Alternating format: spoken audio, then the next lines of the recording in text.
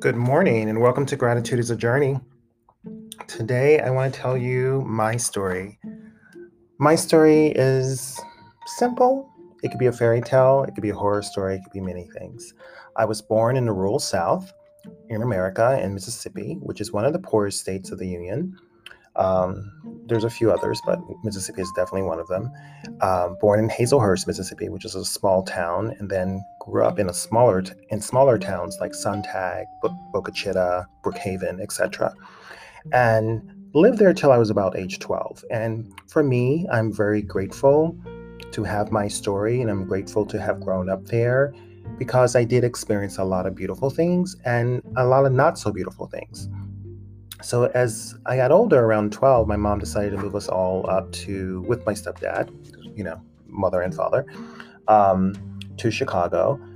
And Chicago was culture shock, but something that excited me and something I wanted to experience. It exposed me more to the arts. It exposed me to lots of different types of people, which I craved because I was always a curious kid. I always wanted to know who other was, other colors, other sexes, whatever. I wanted to talk to people that didn't always look like me, you know. And that sometimes got me in trouble with people that look like me. They were like, why are you trying to hang out with those kids? I'm like, I'm not trying to hang out with them. I'm just curious to know who they are.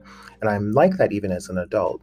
So my experience in Chicago, was pretty good until 18. And then I left Chicago to go to college in New York City to Pratt Institute and in Brooklyn, and that was in the late 80s, early 90s. And I met some of my dearest friends that I still know now, almost 30 years later. And definitely as an artist, there were ups and downs. I found my career there. I found loves, I lost loves. You know, it was a fantastic journey. And I started to cultivate my own businesses and expand my business and grow my business, and ideas began to flow that I knew I wanted to be an entrepreneur. I knew that I didn't want to work, quote unquote, for anyone, and if I did, on my own terms, and I watched that flourish from being a struggling artist to doing pretty well than the national average, and then doing double and triple the national average, what the income was. And long story short, now I'm between New York and LA. And I'll leave you there. But within all of that, the winding roads, the ups and downs, the beauty of the highs, and the death of the lows, there were just amazing moments of growth. And each of us have a story. Each of us have our own story.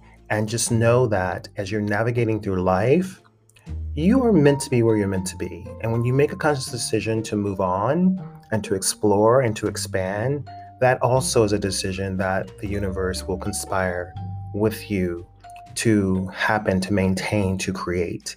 That's my story. So rural Mississippi, then Chicago, then New York, and I've traveled all over the world. So I'm able to relate to people from poverty to middle class, to upper class, to extremely wealthy.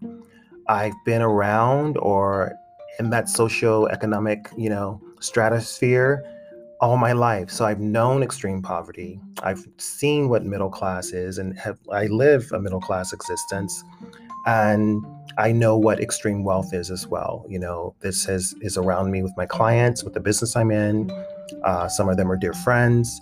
And it gives me a really good perspective of life and how not to judge people with one broad stroke, demonizing someone because they're wealthy, which many people do, or demonizing someone because they're poor, which many people do.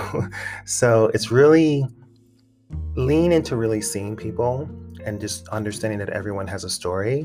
And that is my story. And I hope you return here tomorrow to Gratitude is a Journey and share with your friends and family. I really enjoy this process with you, and more to come. Talk to you soon.